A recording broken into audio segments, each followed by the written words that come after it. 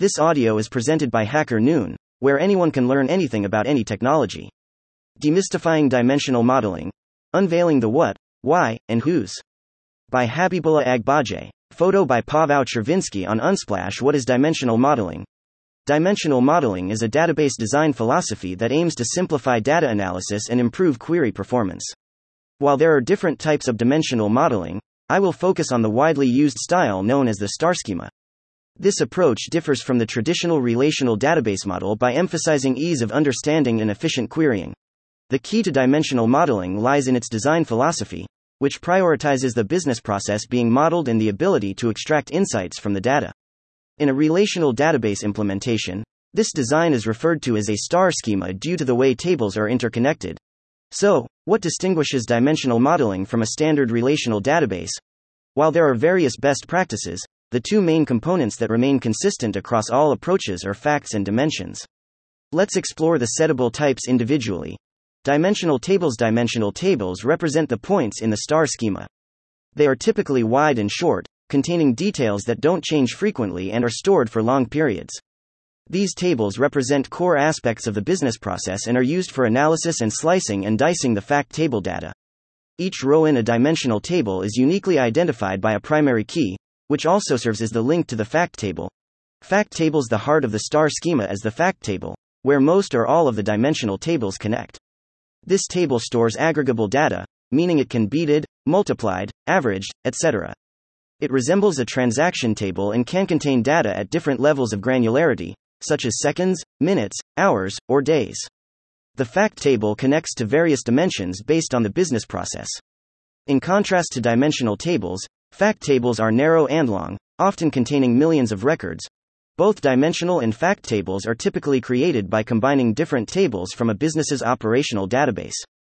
Depending on the desired level of detail in the fact table, there may be multiple fact tables in multiple dimensions, usually the case. So why use dimensional modeling? You might be wondering why we need another database approach when the existing one works well. To answer that, let's consider the analogy of using airplanes for travel instead of cars. Both can get us to our destination, but airplanes do it faster. Similarly, dimensional modeling simplifies data to facilitate easy access and analysis, unlike the duplication of records across multiple tables found in traditional models.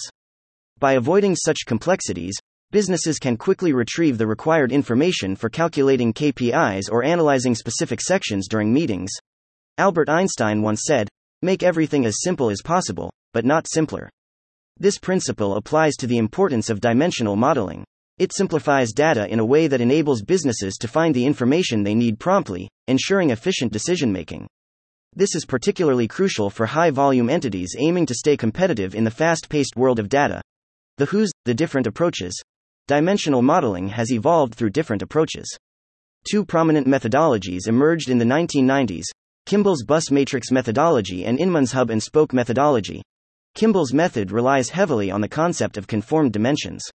The set dimensions are created to be unique, non-duplicated, and usable by any fact table from different business processes. However, this approach requires extensive upfront planning to identify dimensions that cut across multiple units. Inman's method also utilizes dimensions but is less strict than Kimball's approach. The tables do not need to be completely normalized, and the final tables connected to the front-end dashboards and reports layer are not always organized by dimensions. Instead, they may be organized by departments, potentially resulting in data duplication. Final thoughts. This introduction merely scratches the surface of dimensional modeling. There are numerous nuances and considerations to be made when selecting an appropriate methodology, understanding the reasons behind its adoption, and implementing it effectively. For further reading, I would recommend the Data Warehouse Toolkit, 3rd edition, by the Ralph Kimball team. Thank you for listening to this HackerNoon story, read by Artificial Intelligence. Visit hackernoon.com to read, write, learn, and publish.